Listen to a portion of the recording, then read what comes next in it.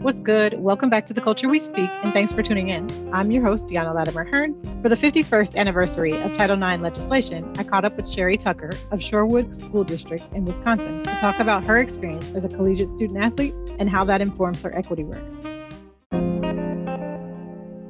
From the flavorful foods we eat to the rhythm of the beats we keep, our hair and clothes define what it means to be chic. For centuries, onlookers have been captivated by our mystique and every aspect of our being that makes us unique. This is the culture we speak. I'm here today with Sherry Tucker, who is currently serving in her third year as the Director for Equity for the Shorewood School District. Prior to joining the Shorewood staff, she served as a classroom teacher as well as an associate principal for the Glendale River Hills School District. Sherry has served in the Milwaukee Public School System for 16 years as an educational assistant, classroom teacher, culturally responsive grade level leader, and a GE demonstration classroom educator. Sherry is also a consultant with ICS for Equity. She received her undergraduate degree in elementary education from Marquette University, where she played Division I college basketball. Lastly, she holds 2 postgraduate degrees, one in educational leadership, as well as a master's of education. So I see you've been putting in that work. Welcome to The Culture We Speak. No, thank you for having me, and thank you for the work that you're doing. You and I have talked about this before, the tax and toll of living this. Somebody asked me the other day, "You tired?" I said, "I'm black and tired," which is black and tired is a little different. So I just appreciate you for real and the tax and toll that you carry to put this into the universe that all people need to hear. Yeah. And likewise, I think that's where we kind of connected when I met you in person, which isn't always the case for the guests on the show. So I met Sherry when I was visiting Milwaukee. I have a good friend who is a strong ally, and she took me to meet some different people in different spaces and to be able to connect with folks. And this was definitely one of the highlights of my trip, was meeting you. Because again, just being able to meet somebody who understands the struggle, who is experiencing it, and then, at least you can look and just have eye contact and say, "Look, I see you. We out here, and this is what we're doing." We are out here. We are out here. Yes, we are, and we're not going anywhere. Nah, we're gonna still be here. So no, I say this, and if we are going somewhere, we're not going quietly. Yeah, that's real right there. Not going quietly. I will definitely be speaking up the entire time. So, correct. When you're built for this, I won't say built for this. I know we talked briefly offline about this. Like, when this is what you're called to do. Yeah. Kind of have to use a basketball terminology. You got to slap that court and get in position, and right. you got to do it up. So, I think for us, the two of us have had conversations about, this not being a popularity contest. You're not making a lot of friends. You really are doing this work, one, because we feel like everyone needs to hear it. It's not just folks of color that need to hear it. It's everyone that needs to hear this. And we're truly passionate for our kids having a different experience than we had. Yeah. And I always use this analogy, like I grew up with Sunday dinners at my grandparents' house and listening to them talk about their experiences, and then listening to my parents talk about their experiences. And now when you hear your kids come home and talk about similar experiences, 4 generations of what are we doing? Yeah. What are we doing? And so it just is, it's a space that creates discomfort, but to me, it creates growth as well. And I'm uncomfortable every day. I had a lady one time tell me, one of my white colleagues that I worked with one time, she said, "These conversations for me, Tucker, are uncomfortable. They're uncomfortable." And I said, "Well, your uncomfortableness is my reality. Yeah. Your uncomfortableness is my reality." So exactly. And put that on and think about how we navigate the world, just carrying that. Yeah. And your uncomfortableness might last for a moment. Yeah. I could just get a vacation in that moment, for real. Like, like, can you imagine? That would be like, "Oh, this is uncomfortable for 5 minutes." And like, meanwhile, like, we're out here fighting, like you said, generationally. We have dealt with this for forever. And it seems like at times that things are not shifting or changing. I do see progress, and I do see moments of that. Sure. But it can be discouraging in the midst of activism and just anti-racist work. It can be discouraging at times because it's heavy. And the people who actually need to change and the people who need to be engaged in this are the onlookers a lot of times. Yeah, the bystanders. And I call it like the double Dutch theory, right? Like, you can jump in, right? Like, sometimes you can turn the rope, sometimes you can jump in, sometimes you can stand on the side and cheer on. And there's other people who are constantly in there jumping. Right. I'm being called on to perform in all the different ways that we perform too. Yeah. Every space, like work, Every society, everything. everything 24/7. I wish we could like sell tickets to like, like a ride or something. Like, this is the experience. Come with us. See what it's like. Yeah. Feel this. Like, you come back for a second ride. Right. Are you going to come back again? Probably not. We're going to have to charge a higher rate for the first part then, I guess. 100%. Especially with inflation now. We have to. Yeah, definitely.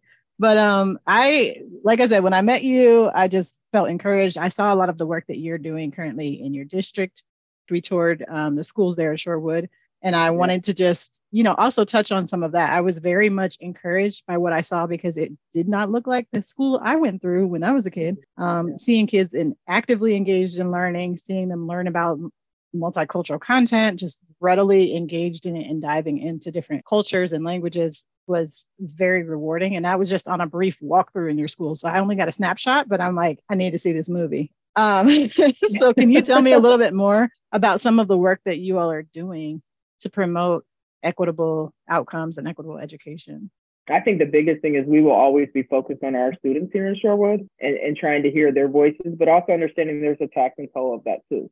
Like, you have to balance the ability to listen to student voice without taxing them as well, because sometimes it's always the same kids, right, who have to share their story or share their experience. And so what does that mean for them?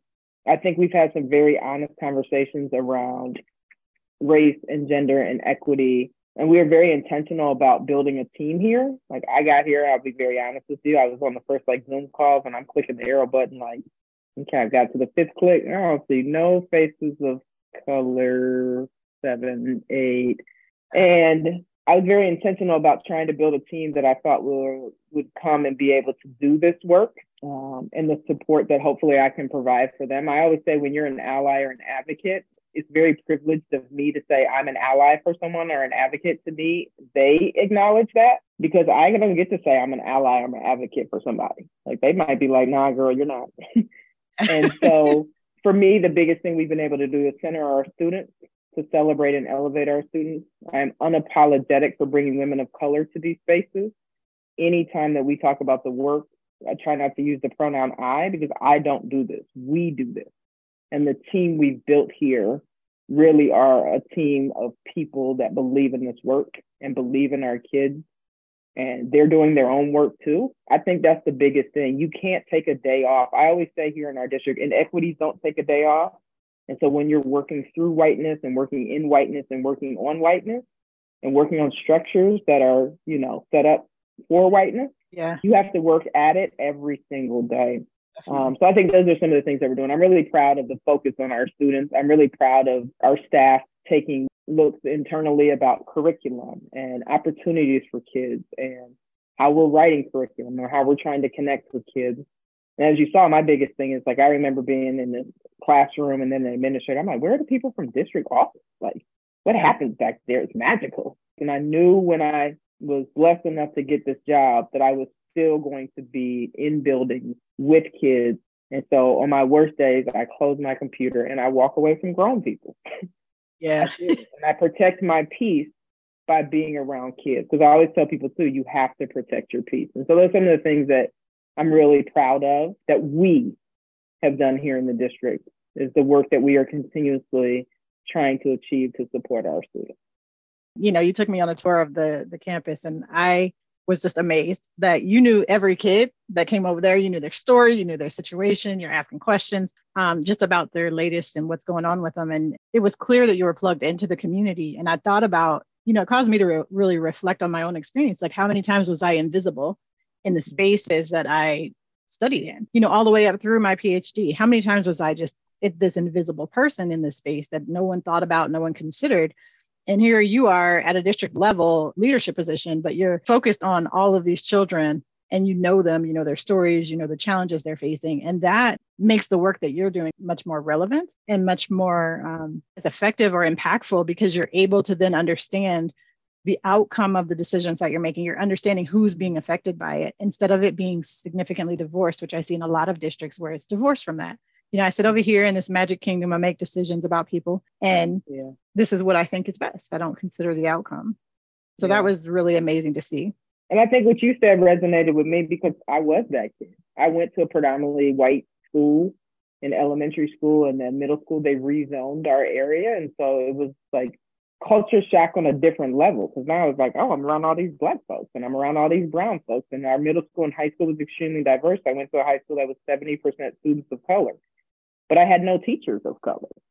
And I was an athlete, right? And so you and I have talked about, like, as an athlete, oh, okay, right? And so, like, the biases that people have around, oh, yeah, okay, so you're an athlete. And I think for me, I really tried to focus on, I want kids to be seen. I want them to feel secure, and I want them to feel special. And so every time I try to engage with the student, I want them to know that they're seen. Because you and I have talked about this too. I think the dichotomy, especially for Black women, is being invincible and invisible at the exact same time in the exact same moment. So can you talk about that a little bit? Yeah, I think about this a lot. I said, I really want to eventually write something about the dichotomy of being invincible. I think that as, a lot of women, whether you're a mother or whether you're an auntie or whether you're a granny or whether you are a working mom or you quote unquote don't work outside of the home. And so what does that mean to be invincible? The amount of stuff you have to carry for other people. You're constantly on the back burner because you're thinking about your kids, you're thinking about your mate, you're thinking about the world, think about where you drop your kids off, who's going to say something to them today, how am I going to keep them grounded and whole? And you're trying to be invincible because you don't want them to carry the burdens that you carry. And so you keep a lot of stuff inside and you carry that with you. And so trying to be invincible and be there for everyone. And, I always say, like, especially when you're a woman of color, like, I always think the interview process is so fascinating. So I love, like, when an interview is over and people debrief and they'll say, well, she was so arrogant. And so I don't know, like, are we going to be able to collaborate with her? Mm-hmm. Because she seemed like she knew it all. And in my head, I'm thinking, but if she came in here and wasn't confident, like the language we use for white men, what would you say about her then? Oh, she's meek. She's going to be a pushover. She won't be able to lead us. She can't lead change effectively. Yeah. Right. So that's that you can't win. And then the invisible part is, like, walking in these spaces sometimes, like, people will literally not speak or they wait to see that you have your badge. Like, so who are you? Like, do you belong here? And so that dichotomy, especially for women of color, is very fascinating. And so it's something I think about often. And so I relate it back to our kids. I always want our kids to be seen. I just had such a unique experience. There's a kid yesterday who was presenting. He talked about managing his emotions. I thought it was really deep because I think there's a difference between managing emotions and showing emotions. Mm-hmm. Like, I never want our kids to not be able to show their emotions. You should be able to show them. Yeah, but when we all have them. Mm-hmm. And right? Some people are allowed to have them, and some people, need to manage them, like you said. Right. And so that was really deep to me. So that's what I think about being invisible and invincible at the same time. And whether that's in your work life, whether that's in society, whether that's in your home life, whether it's, let's be honest, in the medical field. Like, there's a lot of studies about the pain tolerance of people of color. Studies. We're going to use that term loosely here, I'm guessing. Yeah. Yeah. One study. Yeah. That suggests that, that we're so superhuman that we don't need certain care. People just thinking about, right, like the studies around now, they're thinking about how to reimagine care for people in various communities. And for the record, we're in all the communities. I want people to know that. So yeah, let's make sure we got that right. Yeah. We're in all the communities. Everywhere. We do. Yeah, but I want to rewind for a second with this whole, what you were saying about interview processes. So that resonates with me because it's been probably a couple of years now. I went in for an interview for a leadership position with a school, a university, and they were actually building a program for speech pathology. And so I thought, oh, this is what's up. I could do this. It's your wheelhouse. Yeah, but I'm going into this session or this interview, and so the people I'm interviewing with are from different disciplines. So they're likely not as well versed on what it is that speech pathologists do. A lot of folks outside of our profession have a limited understanding of the work we do. I come in and I'm Black and everyone else is white. And I'm trying to demonstrate, one, that I have the capacity to do this. I can really help your team establish a program, build this and get this moving. And at the same time, I'm being forced to consider, am I also being this quote unquote uppity, like the stereotypical uppity Black woman who knows more than the other party, right? Yeah. And so that landing strip for that interview is extremely narrow. Like, how do you demonstrate this level of competence and this like authority on a topic, and at the same time, you know, not be too well versed in this and too knowledgeable for the people who want to be seen as the ones in charge, you know? And so some of those challenges also play out when we're trying to do that, like you said. So being perceived as, oh, well, this person is either a pushover on one side, or on the other side, they know too much and they're strong-headed and they're not going to be a good team member. And so how do you land that? Like, where do you land that plane is my question. Like, how do you fit up in the middle of that? I think for years it's been recognizing, I think I spent a lot of time, honestly, if I'm going to be truly transparent, it's figuring out who the audience was and how I could answer questions. And then now I'm too old for that. I don't. Part two. And too many gray hairs and too many extra pounds. And I don't have, I need to be me. I'm going to be me. Yeah. Because ultimately when I get there, like I always say, interviews are like data points for students. They're one day, they're one time. It does not paint an accurate picture of who that person is. And I need to see you on your best day, on your worst day, the days in between. And so I go into the interview now and I just tell myself, I take a deep breath and I say, Tuck, you got to be who you are. And if it sticks and lands, great. And if this is the decision or the direction they want to move, but ultimately I have to look myself in the mirror and be okay with me. But you are absolutely correct. Like that, to land that plane is very, very difficult and challenging. But I've years of experience, lots of no's. I've had lots of no's in my life, right? Of right. Course. So like we get it from the womb. No. Yeah. Our parents tell us no. Like, no, with no explanation. Yeah. And so I think like for me, it's now to the point of what can I do for the next woman that's coming behind me? And what I try to tell most of my female mentees and female leaders that I'm so fortunate to work with is you be you, and they have to adjust. And I'm with you there. Like, and it's become a thing now, like I said, or I've shared before, I should say, being outside of different organizations and doing what I'm doing out here in the space where I'm doing it has been freeing. It has been an opportunity to really find my voice and to speak up for things that I think matter and to do so unapologetically. And I know that that's not always well received. And that also is sort of entertaining. Like that's sort of a built-in piece for me. It's sort of entertaining. Like if I'm telling the truth, I kind of enjoy disrupting and ruffling feathers. I mean, it can be a good time. But it's just something I think about at times. Like when I consider, you know, like you said, working with mentees and working with people who are trying to do this, sometimes that can be challenging, especially when they're just starting out, finding how to present themselves to the world. A world that doesn't necessarily accept them is challenging. And that's something that a lot of people don't have to consider. You know, they walk in 100%.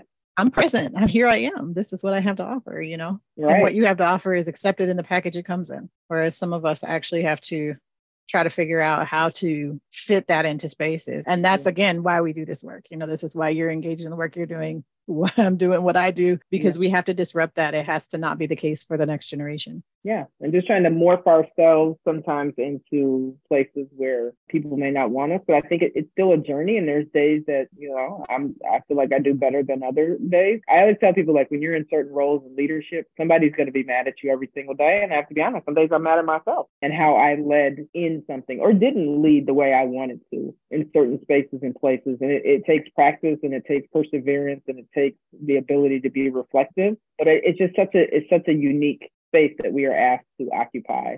And I also think you have to have a team. You have to have, I call them ledge pushers and ledge pullers, right? Like you have to have people who are going to pull you back off that ledge. Like, nah, girl, today's not the day to go there. Let me talk you down. And then you need ledge pushers who sometimes will tell you, no, you are built for this. You got this. This is your role. This is your job. You got it. And sometimes, you know, we have those friends or those people in our life that we call them to push us over the ledge. Then we have those people who are going to pull us back too. And so being able to find that team of people that can support you, I think is so important. Yeah. Community matters for real. Yeah, all day. Especially in this and for your own just mental health in the process of fighting systems, you need that just people. And that's why, again, I know we didn't talk about all these things when I met you, but I was like, she sees me and I see her, you know, like I got this. And it helped to watch the work that you were engaged in and to see that in action. And, you know, starting out on the visit to Milwaukee and visiting different sites, you don't know what you're going to see. You don't know what you're going to get out of this, you know? And so it sort of fit. And I was like, wow, that was refreshing. That's what I needed when I didn't know that's what I needed. like to see that in action. That's deep. Yeah, it's really deep. What you need when you don't even know you need it sometimes. And having those connections with people really elevate and reminds us of why we do what we do. Definitely. So we had a whole conversation. They have nothing to do with these questions, but let me. We're good. We're good. We'll segue it. I believe it. We're gonna figure it out. So I want to talk a little bit more about your student athlete experience, and you can tell us a little bit about, what it looked like. I know you played the wrong sport. You're in basketball. I played soccer. We'll forgive you for that. But thank you. But what was that experience like for you at the post-secondary level? Yeah, well, so I think, I did play basketball and soccer. So as you said, I played the wrong sport, but I don't know what y'all soccer players think. That's a lot of running. That's a lot of running. It's so much running. And you're playing in like the most inclement weather conditions ever. Y'all, unless it's lightning, y'all are playing. So no, I'm good. I feel like I stuck with the right sport. Indoor, I know the conditions. I know what I'm walking into. So yeah, soccer players. That's interesting though. I did basketball and soccer, and I guess I chose poorly. But given what you just said, I chose poorly. But yeah, so I ended up with soccer instead of basketball. Yeah, you're awesome. I think for me, my post-secondary experience, I grew up on the East Coast, right? So right outside Washington, D.C. Phenomenal family support system. And I was just telling somebody today, they're like, how'd you pick Marquette to play basketball? And so that's something I'm proud of now that I have like semi-adult children, is I looked at the roster, true story, and I was like, man, they got a senior point guard. She's going to graduate. I can get there and play as a freshman. Strategic, right? 17, boy. Very strategic. I mean, really smart. Looked at like the Jesuit institution, all the academics, the history of Al McGuire. I didn't look at none of that. I looked at senior point guard. She's graduating. We come in here and tell these people and show these people that I can play. Yeah. So I think my experience was, one, the East Coast is a totally different vibe than the Midwest. And so I got to Marquette and my parents dropped me off and gave me like some really good advice. My dad told me, little girl, you're going to learn way more out of the classroom than you do in the classroom. And if you're an ignorant person, you're an ignorant person. And just so keep those two things. So that stuck with me. And that was great. But then I literally was in the School of Education. I could go an entire week besides my teammates and not see any person of color. And so it just weighed on me in regards to like where I fit in, questions that professors asked me. Like we had to sit in the first, we had a rule, you had to sit in a certain row in the class. And obviously you're expected to attend class because you should, right? And so, I had to go to practice. So sometimes I would have my basketball gear on and I'm still going to class. But it was just fascinating, the reaction. And I would have class with some of my white teammates that, professors would have like, especially because, so you're not from Wisconsin either, right? So there's like that geographical point of view, like not really understanding the Midwest. And I got a little East Coast to me. And then it's also that's how you got into Marquette. And so I think my experience was I had so many highs my freshman year. I mean, I started every game, I played, I saw success, and, you get to see that. But then you're also realizing like, it's a different kind of environment. And what kids talked about where they were going on the weekends. I'm going up north to my cottage. I'm like, wow, this is fascinating. And so you get to see the gender. You get to see what the men's basketball players got. Yeah, and you got to it's a little different, huh? Right. How practice times work. Like, okay, we're changing practice today because they have. Okay, fascinating. Yeah.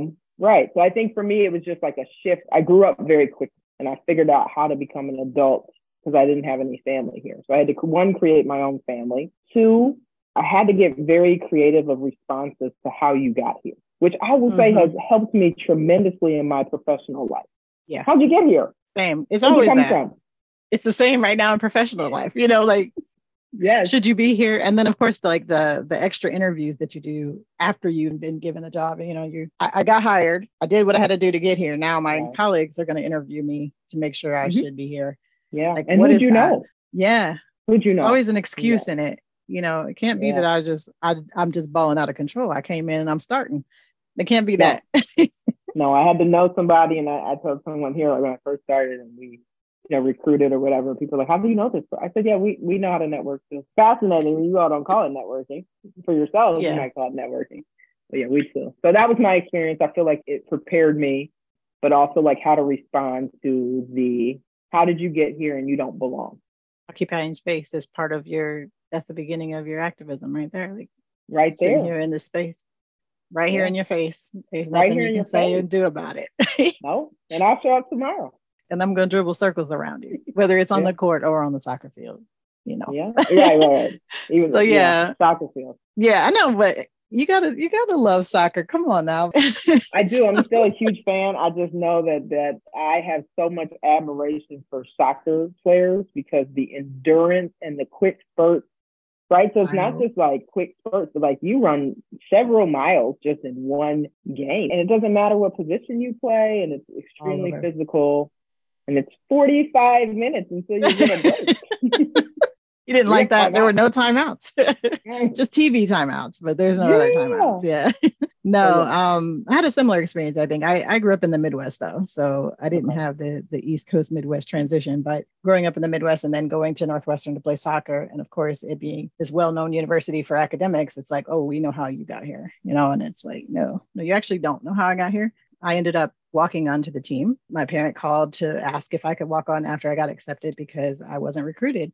And so I ended up walking on and earning a scholarship as I was, you know, doing my thing there, which was great, just earning a little bit more money each year. But like you said, it was definitely a foreign experience for me, you know, coming in and not looking like any of the other people. And of course, in soccer, gosh, I can't remember the statistics around that time. I want to say Black women were maybe 2% of the entire NCAA Division I soccer, you know, atmosphere or world.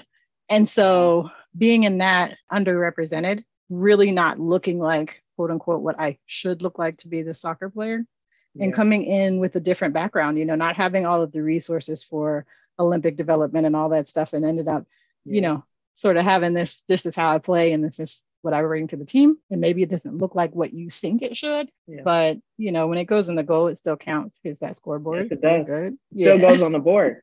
And so what was your experience like then being a walker?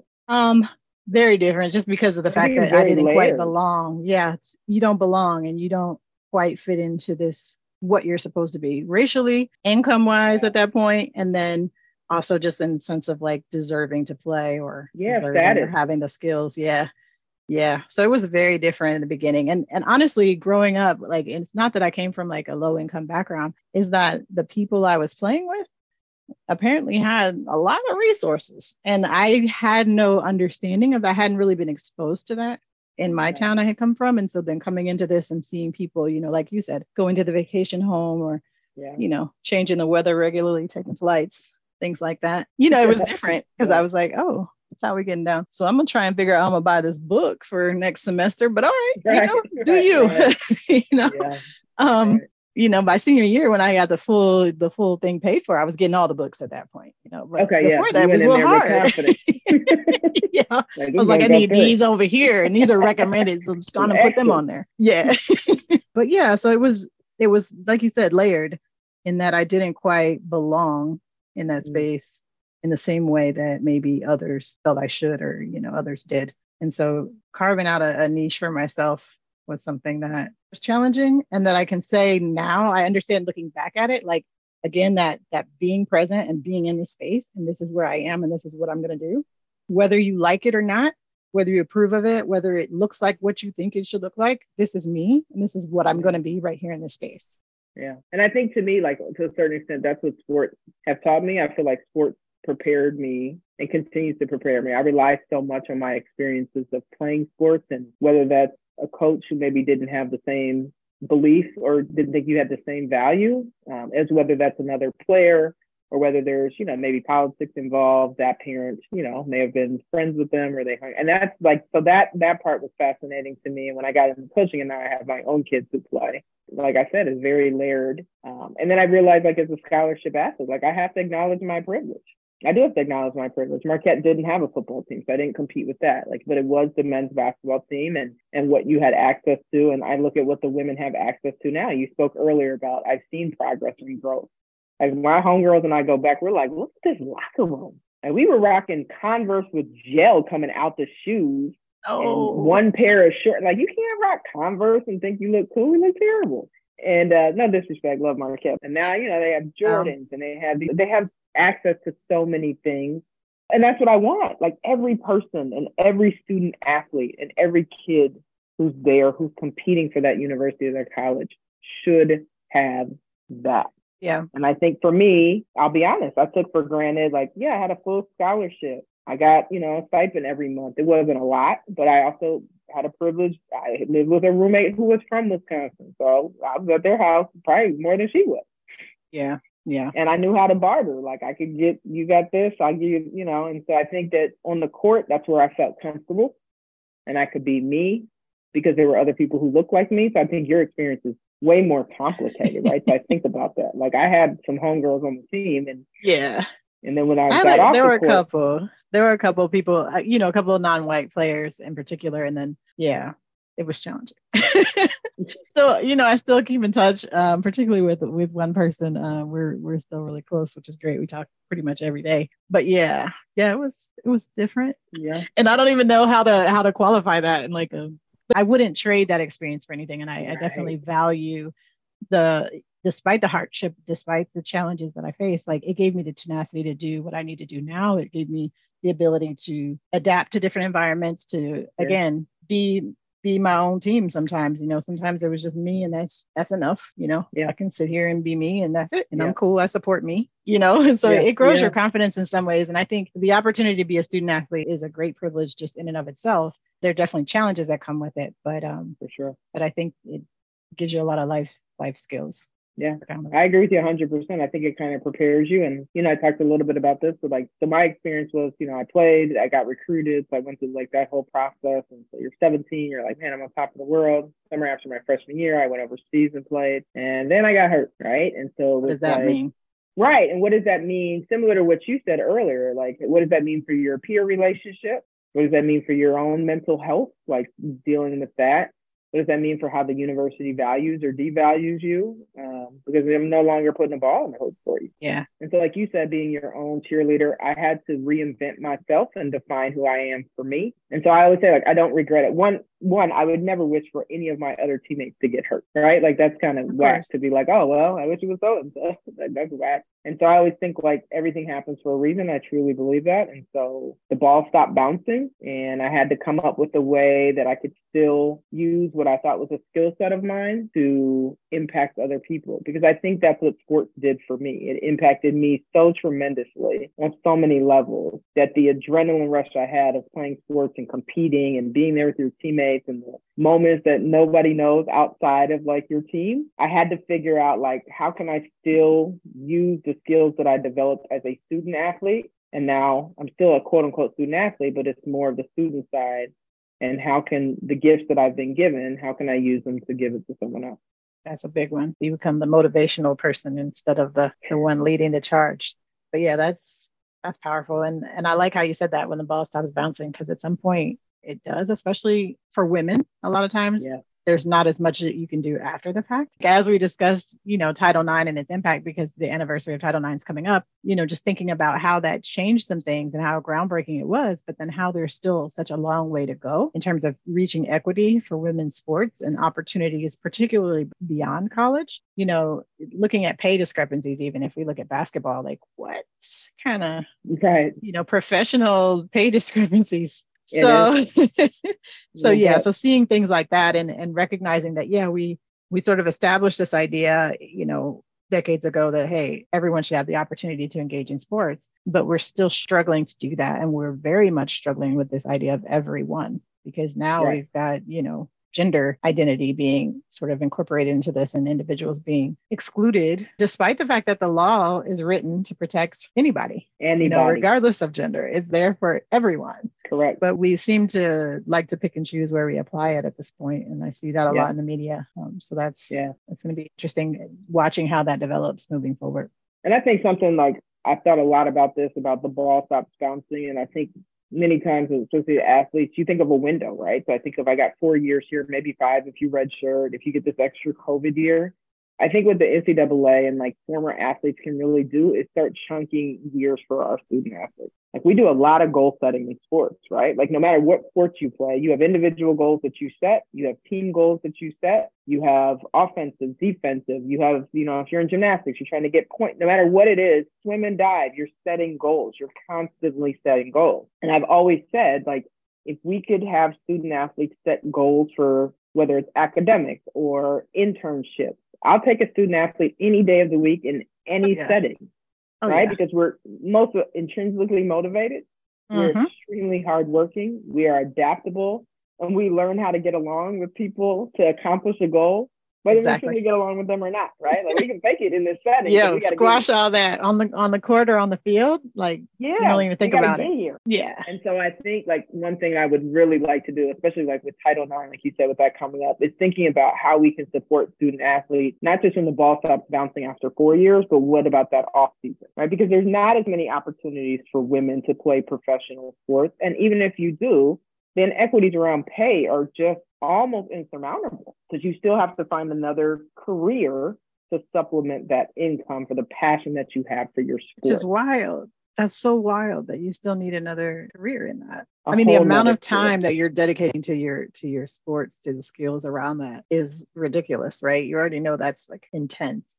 And then to also have to contribute and like commit other time to other things in order to survive. And so I think that's something like I've really thought a lot about in my dream job, if it wasn't this, like being able to figure out mentoring for student athletes, for former athletes to connect with current athletes, to think about, okay, so what does your off season look like? What does it truly look like? Because you're going to have individual workouts, right? You're going to have off season with the strength and conditioning coach. You're going to have speaking engagements. You might have all this, but how can we as former athletes and how can the NCAA truly do a better job of being able to connect student athletes with their passion outside of their sport? Back at one point to Northwestern, and they had an event that was sort of like a mixer where people were just hanging out, talking to, former athletes, talking to current athletes. And the questions that sort of came up in the little roundtable discussions I was having in this, kind of mingling through this room, were a lot of them were around that. How do I transition to professional life? How do I use what I know and incorporate things I learned in sports? And so it was very interesting that all of the questions sort of followed and like fell into the category in the area that you're talking about, because it's obviously a need. Yeah, I think that would be amazing. I wish that had existed when I was in that place, because just the networking power in that room alone would have been priceless for me.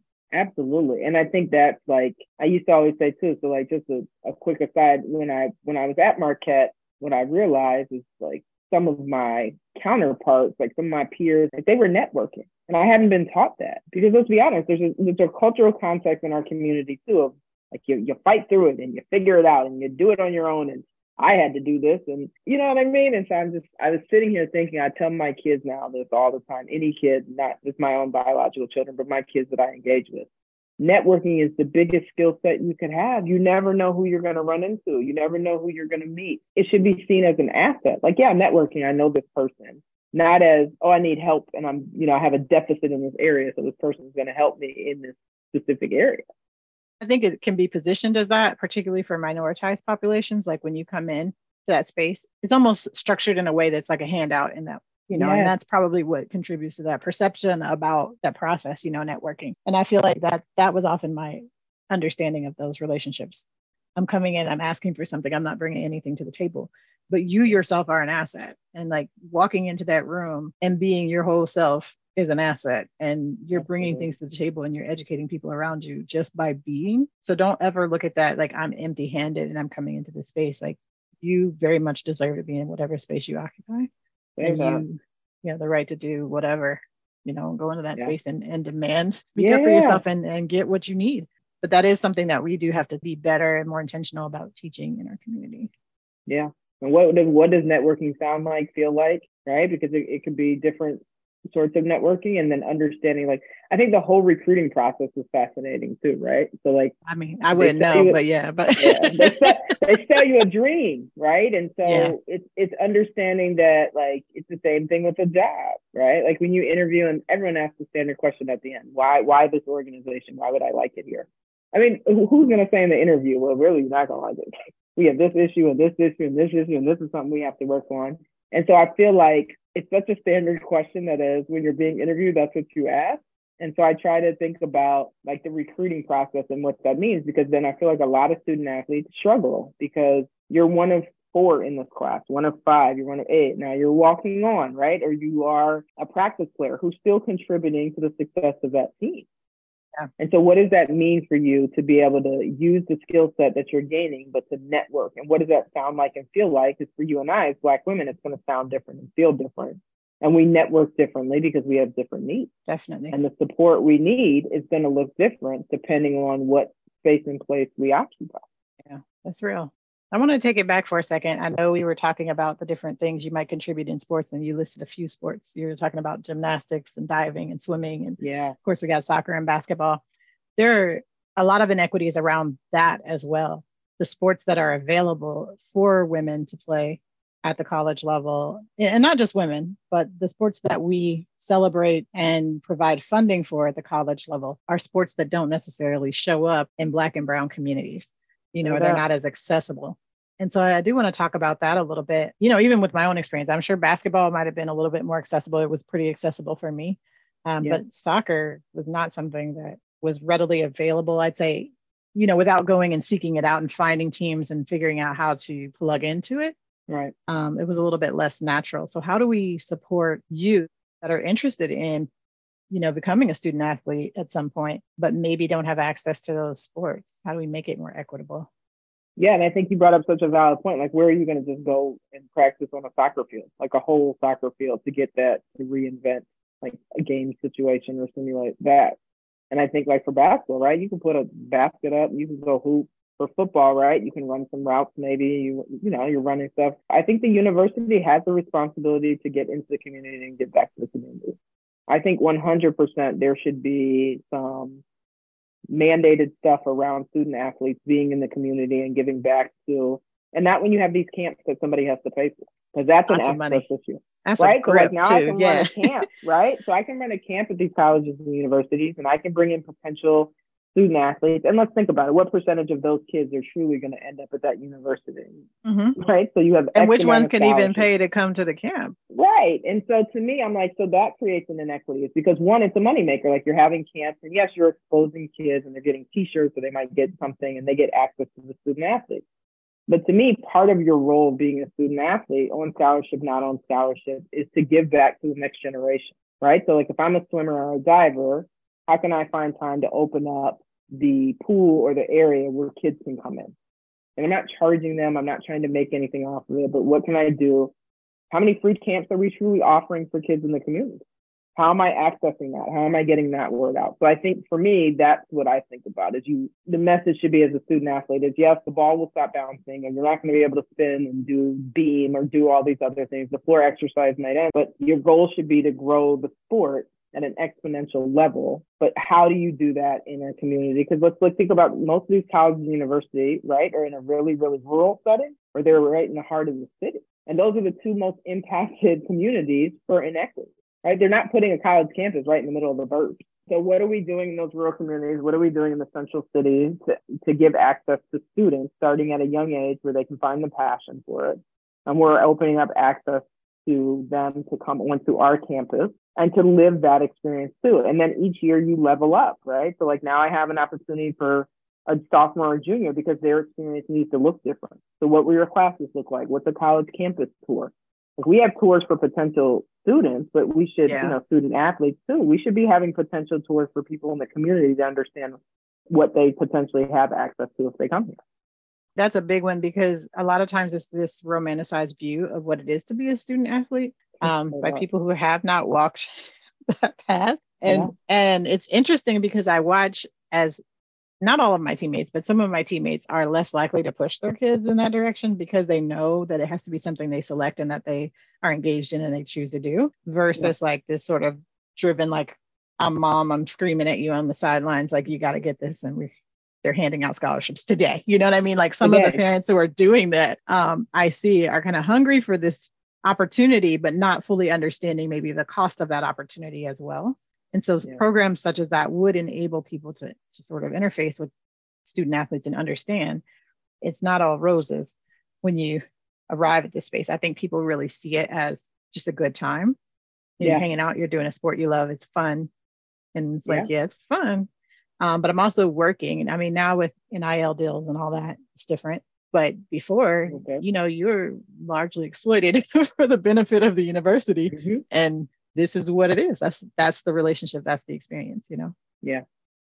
And I don't think people see that side of it as much. Now, obviously, it has shifted because of NIL, but. No, I think back in the day and even now, depending on what sport you are, like what access you have for NIL dues, because there's inequities around that. And I also think, like, I was just we were at a recent basketball game, at a collegiate game, and something I thought that the university did an exceptional job of is they had sections for student athletes. So, like, it was a women's basketball game. It was at Notre Dame. They had the softball team out there, and they had the swim and dive, and they had tennis, and it was like Women's Day, right? And so they had all these female student athletes, and you should see the look on the kids' faces, right? Because they were like, oh my gosh, that's a softball player. Oh my gosh, that's a soccer player. And so they had these sections, and, you know, obviously it was intentional that they recruited youth programs to come to that game and to sit in that section. And so I was just thinking, that's my mind starts going all these places about, man, we could be doing that at so many different places. And, you know, heaven forbid some football programs give up a section. Won't get into that, but yeah. I digress. So, but I think that's kind of how you can start to grow maybe the tie-in between the community and the love of the sport, and being able to show a kid that what they thought was impossible is now possible. The reason I think about those inequities is because when I got to Northwestern, I see sports going on. I'm like, we didn't have any of this going on in my high school. You know, this wasn't available in my city, in my community. I've heard of it, but it's not something I ever engaged in or even came across, like, even the equipment for this, you know, like, it's not like it was just laying around in the bin with this basketball and, you know, the baseball glove. I didn't find the equipment for like lacrosse in there, you know? So how do you then, right? Yeah, you don't have that. And so it's very hard to then envision yourself doing it, or even have the exposure to get to the level that you need to be at in order to compete at a collegiate level. Right. You know, there's a lot of work that goes in, many years that go into that before you get to the college level to even be prepared to do it. So. And then thinking about too, like I mentioned before, what that recruiting process is like, and what happens if the coach leaves. Now you're in this community, so this coach who recruited you. And so trying our best to prepare the next generation of students and student athletes around how do you make a collegiate decision that's best for you? Like, can you see yourself in this community? Can you see yourself if you aren't able to play anymore? Can you see yourself if your coach leaves? Can you see yourself if your best friend on the team, something happens to them or they transfer or whatever? And so, like, all those different scenarios that could potentially happen, because they do happen. And how do you carve out a space where you still belong? And I will say, at our university, I felt like it was very segregated in terms of, I'll say, students, student athletes. And then, of course, within the student group, I felt like it was very racially segregated many times. Yeah. So it was interesting. And I like that the sports opened up doors to other groups. And so there was pretty diverse experience, especially for me being a soccer player. Sure. But, you know, I pretty much interacted with any other athlete. You know, it was just kind of like, this is part of your community. But I saw how much of the university was very isolated in terms of racialized groups. And that was really frustrating to watch and to see. And then, like, not quite fitting into that because I'm a student athlete, so I'm a little bit of a different category. Yeah. So how do you navigate those spaces too? Like, all of that has to be part of that exposure you're getting to this idea of being a student athlete or even a student at a university. You need to see all of that in action, because that can also impact, you know, that cultural shock or that experience you may be looking for versus what you might get. No, 100%. And then just managing too, like your freshman year, a study hall or this commitment or individual workouts, and now understanding like the grind that comes with that, and getting up early and figuring out how to make a class schedule. I say bringing the funk to class, because like those 6 a.m. practices, and I have to show up to class like, this is what you got. You know, I'm here. There was no time for the shower, so you know, sit down over there if you don't want to be near me. But, you know, there were times where you even do that. There's so many pieces of this that people don't think about in terms of your social engagement with the university, how you present yourself in certain spaces. You know, like I said, it's a very romanticized view of student athlete. Like it's all this, and it's not. It's you guys get great things. You get gear. You get to travel. You get to miss class.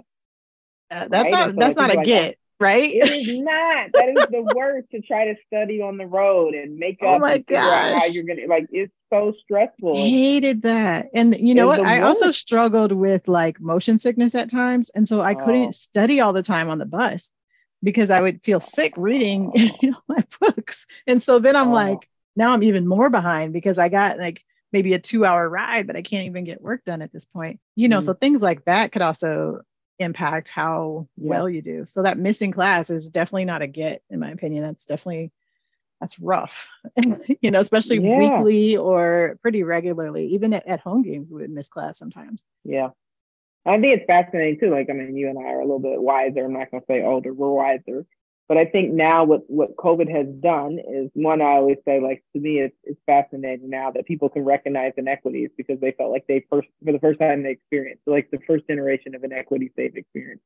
Fantastic. Some of us have 8 generations of experience in inequities. Welcome to the party. Because you were told no for the first time in your life. Yeah. Was it hard? How did it was that tough. feel? I know it was. But I think about what it has done in regards to access for universities and colleges and how they now present information. Like, professors can record themselves and you can get access that way. But then you're assuming, right, a lot about who has access to that, because as a student athlete, you have an additional 4 to 6 hours a day. Yep. So if I miss a class, that's great. Like, I can access the webinar, I can access the thing, but I have a workout, I have study hall, I have a commitment here. My coach wants to talk to me. And 3 to 5 practice doesn't mean 3 to 5 practice, right? You're getting there early because you got to get taped. You have to stretch. Yeah. 3 means that's the time they're starting. Yeah, and you need to be ready like 2:45. Right. Like, and that's 5 not is the suggested end time. That's what we're suggesting. If you do what I'm saying the right way, then that's the end time. Yeah. Now, if y'all don't get it together, no, we might be here all night. Get on the line. Yeah. So I think that's also an important point. It's not like, at 5 I'm going to be at this. Right. Yeah. No, it doesn't work that way. So I want to ask about just the issues that we see with racism in sports. I see that it's very prevalent. I'm looking at a lot of professional sports, collegiate sports, and even on down to backyard sports. I see a lot of racism and racist actions and behaviors that happen, particularly with crowds that are watching games, which is wild. Like, in a lot of these, especially with soccer internationally, I see a lot of tolerance for just outright abuse, like racist abuse of players. And what are your thoughts on what has kind of been your experience with racism on the court or in other sports that you've engaged in? Yeah, I think soccer is extremely fascinating, right? Because there's literally like no shame. Bananas on the field, monkeys on the field, the N-word being shouted as they're coming out of the tunnel. What are we doing, right? So I think from the United States perspective, is people think, well, that's what's happening over there. No, it's not. It's happening right here. And so I think for me, I just told the story the other day. We were at I'm from Virginia. I'm in a small rural town. My parents are driving. I have my white teammate with me. We stop at this Wendy's in like Lynchburg, Virginia. It's literally a city, Lynchburg, Virginia. Stop at this Wendy's. A little girl stares at me. I mean, a good solid 2 minutes stare as we're standing in line. She says, "Look, mommy, there's one." And I was like, wow, right? So I was like 14, 15 playing AAU. And I distinctly remember too, like, same weekend, we're playing, and basketball has a pretty unique, especially in Virginia, like that Mason-Dixon line, like when you're in Southern Virginia, the flags are there, and so you go, and I think it was maybe the first time I recognized that the N-word was said, and I'm sure I had heard it, right? Like, I'm not naive or ignorant enough to believe that I hadn't heard it. So I think like you hear it for the first time and recognize and then realize how you're going to respond to that, because you can have several responses, right? Like, I could have laid her out, gotten a technical, and then how does that impact my team? I could have called her something else back, right? And then how does that impact our team? And then, but to me, I'm always going to let my actions speak louder than my words. So now we're about to kill you. Now it's going to be on. We're pressing. We're about to run this score up. About to do this, yeah. So you go ahead and take your N word, and you got to take this L with it. So exactly. The L and get them out of here. You might catch this Converse once I get those Converse issues. Yeah, you won't get these Converse. But I think, fascinating enough, I think about like at the NBA and Russell Westbrook and his experience in Utah. Utah historically has said racist things to Boston at Fenway Park, right? So we talk about those professional things. We're like, I didn't know this was happening. And then now I think it hit with the NCAA. Like, it was so amazing to watch the excitement around women's basketball this year, right? So that is my Definitely. I speak from like women's basketball and the excitement. And I think about the year before, like the young lady from Oregon who pointed out, like, look at these conditions we're playing. Yeah, her weight room. Right, come on now. Yeah. You got some barbells and some dumbbells, and that's it. And you putting this in the hotel lobby. Yeah, I know, right? Man, we ain't doing that. And so, but she exposed it, right? So think about who she was. Yeah. Right? Yeah, What definitely. school did she go to? What was her race? She talked about it. She exposed it. I would say years ago, Dawn Staley spoke about it. She's been talking about it. And so I have that context too, like, oh, people picked up the story now. This young lady is talking about it. Gotta look a certain way. Yeah, right. For it to be received. And it gets into that whole idea of entitlement too, which is just amazing to me. Right. Just the idea that certain people deserve certain things, but other people feel, so entitled by complaining about what is inequitable. And it's like, right. Yeah, when you get to that, then you really you got to look underneath what's behind this discussion of entitlement. Right. What's the root cause? And so I think that the excitement around women's basketball, now we get to like just even the South Carolina, Iowa game, right? So you have South Carolina looks how they look and Iowa looks how they look. So they turned it into this, Iowa all-white team and Dawn Staley and her black players, and the language that was used to describe how her team played. And, they were aggressive. Down here in Texas.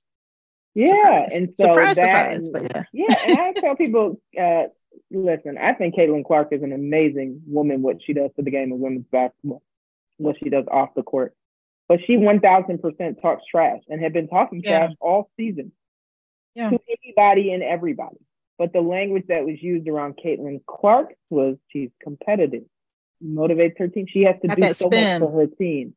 Yeah. I call it loaded and coded language, right? So definitely. Right? And then you have Angel Reese. Yeah. Who whipped that tail. But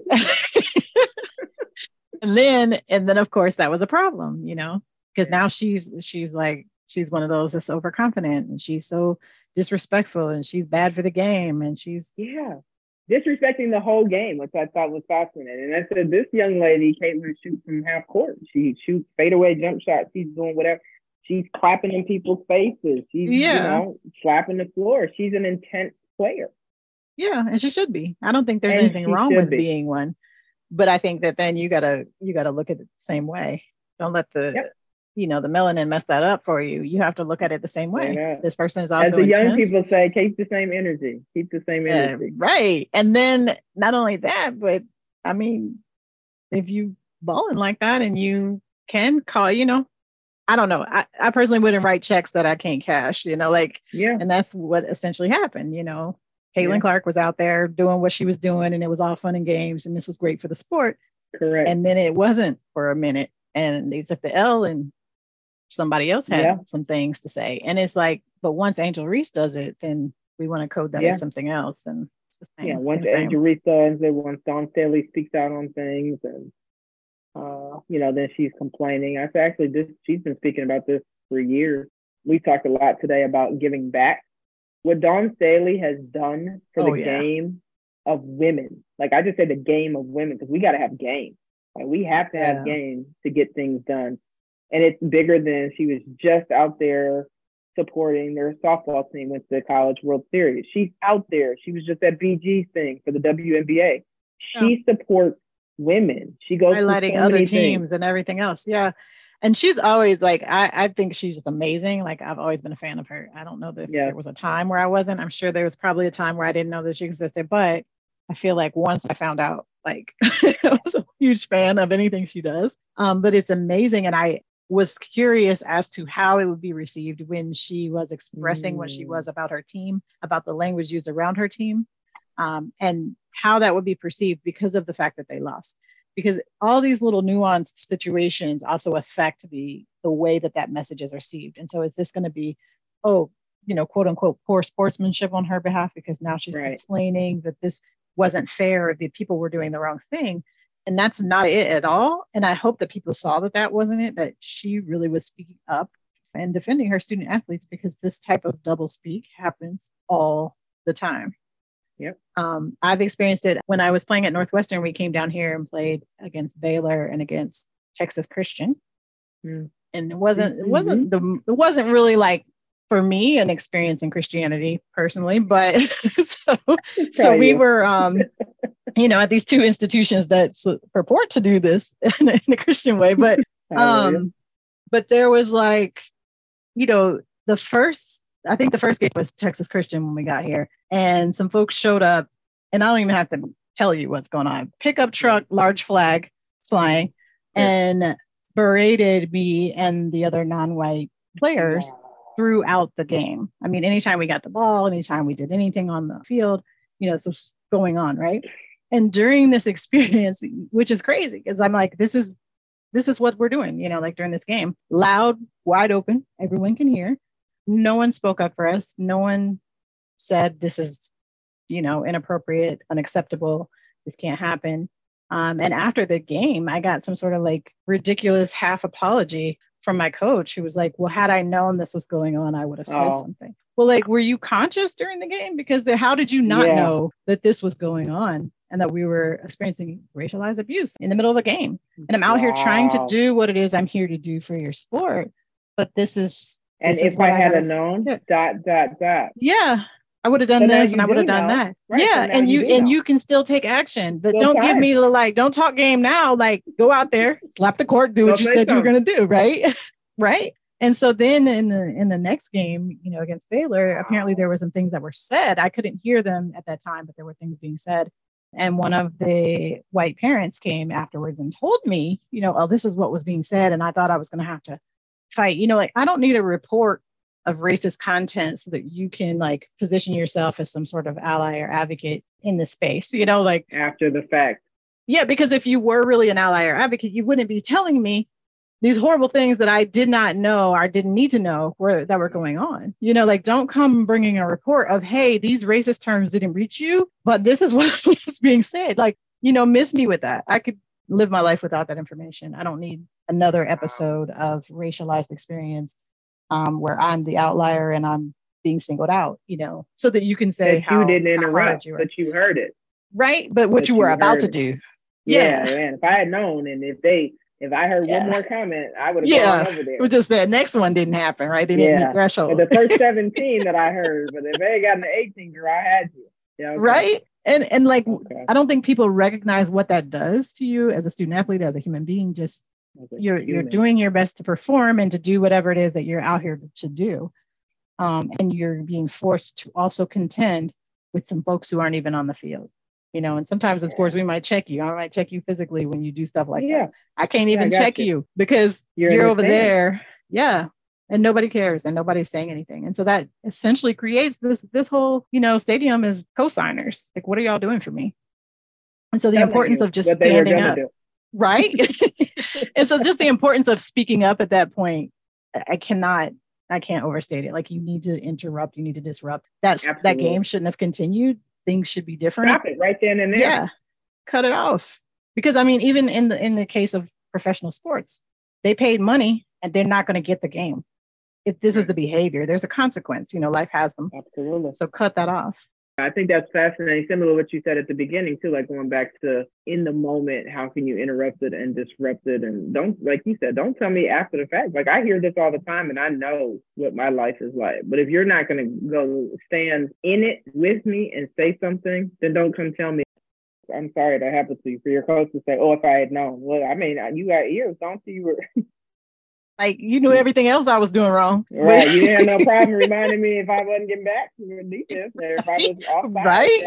Right. You knew all that. Yeah. If I missed an assignment, but you didn't hear the racial epithets that were being right. You're not in my class, but you know when I didn't turn something in, though. Right. Yeah. It's fascinating. The double dutch theory, right? Like, you can jump in and when you want to, or you can just turn the rope.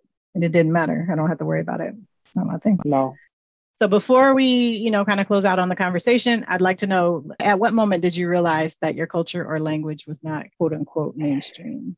Man, I think at a pretty young age, like I said, I went to a predominantly white school. And so I had 3 older brothers who had been through, and, my brothers had afros growing up. So I think culturally that way, like them fitting in or not fitting in.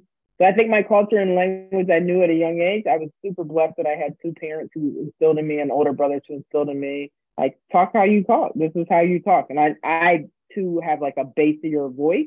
And so there's times like on the phone, they'll be like, sir, I'm not a sir. I just got a lot of bass in my voice. So like my language in regards to how it played into like sports and my academic career, and then like being in predominantly white spaces and like the questions that I was asked and like that kind of thing around your language and your culture. And because we didn't see it. And I'm sure, and especially like you and I do have that in common too with soccer. Like truly, how many sisters were playing soccer? Not too many. Just us. It was mostly just us. Right. Yeah, it wasn't too many sisters playing soccer. And so like what that cultural lens was like to be in these spaces. I mean, there's a lot of kids on the soccer team and then their families come and the dynamics around that. And like something interesting I think about like culturally too, like my parents were not going out to buy food in between games. You had to get over here to this cooler, get you a sandwich. Right? We're not going to the concession stand. Exactly. There's no concession stand. Like, you gotta go get this ham sandwich and a juice box if you're lucky. Yeah. And so get I back think out my there. language, my language and my culture then was pretty defined as I watched teammates go up and order, hot dogs or whatever they could get at the concession stand or, in between games. But my language has always been defined by, I call it white standards of success. Yeah. What about for you? Nobody ever asked me the question. I learned this pretty early on, I think. I was told very early by my mom, like, don't talk like that at school. And I'm like, for you to admonish me about talking like that at school, but she was saying it in African-American English, like, this ain't what you need to do. And it was kind of funny because I'm like, wait, you using it, but I can't use it. Okay. And I kind of had this perception that she was going to pop up on me. So I never did in the beginning, but I started seeing the people who broke that rule, right? This is a rule to me. This is what I'm supposed to do. And I saw the people around me who were breaking that rule. And so I had a real clear understanding very young of what those different codes were, even if I couldn't define it. But I could see what would happen, what the consequence was for people who weren't doing what I was doing, And I thought, well, why don't they just do it the way I'm doing it and they'll be good? Needless to say, they were doing it the right way and I was doing it the wrong way, taking on something that wasn't for me. And they had already unpacked, I kind of look at it like these boxes we check, right? These demographic boxes, they had already unpacked their proverbial box. They were good. Yeah. They were cool with the contents. And I was the one who hadn't unpacked that and I hadn't examined why I don't need to perform whiteness or whatever you want to call it. I don't need to perform that in order to be successful. I'm smart however I come. Yes, you are. Right. So that's where it was. Let them know you're in the building. But last question for you. Any suggestions for others to promote cultural or linguistic justice, to engage in this equity work you're doing? And I know this is about to be smooth and real deep, but go ahead. No. I think start with your own work. You have to do your own work and you have to work at it. And it can't just be one day, one time. That's not an accurate data point for anybody. I don't care what organization you're in. You wouldn't want your supervisor to come in one day, one time and paint an entire picture of you. So you have to work at it on a consistent basis. You have to surround yourself with people that are going to push you and make you uncomfortable and sit in it. You have to sit in your discomfort because that's the only way you're going to grow. You have to expose yourself to things that are different from you. And you have to expose yourself to people that are different than you. And it doesn't always have to be race or gender. It's different perspectives. Like I said earlier, you're ledge pushers and you're ledge pullers. It's something to me that is as natural as breathing, but is as unnatural as like putting in the work, right? So like we breathe this, we live this. You and I have talked about it. It's in our DNA. But the people who don't, you can no longer stand on the sidelines, to use a sports reference. Mm-hmm. You got to sub yourself in. Yeah. And you no longer can be the person that's just turning the double dutch. You got to get in there and move your legs and your arms and work just like we're working. And you can ask for help and for feedback, but not at the expense of our health. Yeah, that's real. All right. So I thank you. I absolutely love you, Sherry. I'm so glad we connected and met. And I thank you for taking the time to, be here and share your knowledge and your just expertise about all of this. And no, I wish you the best of luck in anything and everything that you do, Queen. Just keep being you. You are an amazing soul and spirit, and you inspire me to just be a better person. And so that means a lot to me. And I'm humbled that we were able to connect. Thanks for tuning in to this episode of The Culture We Speak. Be sure to rate us on your streaming platform. Want more discussion around our content? Join us in the Culture We Speak Facebook group. For more information on our sponsor, React Initiative, Inc., and additional equity-focused content, please visit ireact.org. That's ireact.org.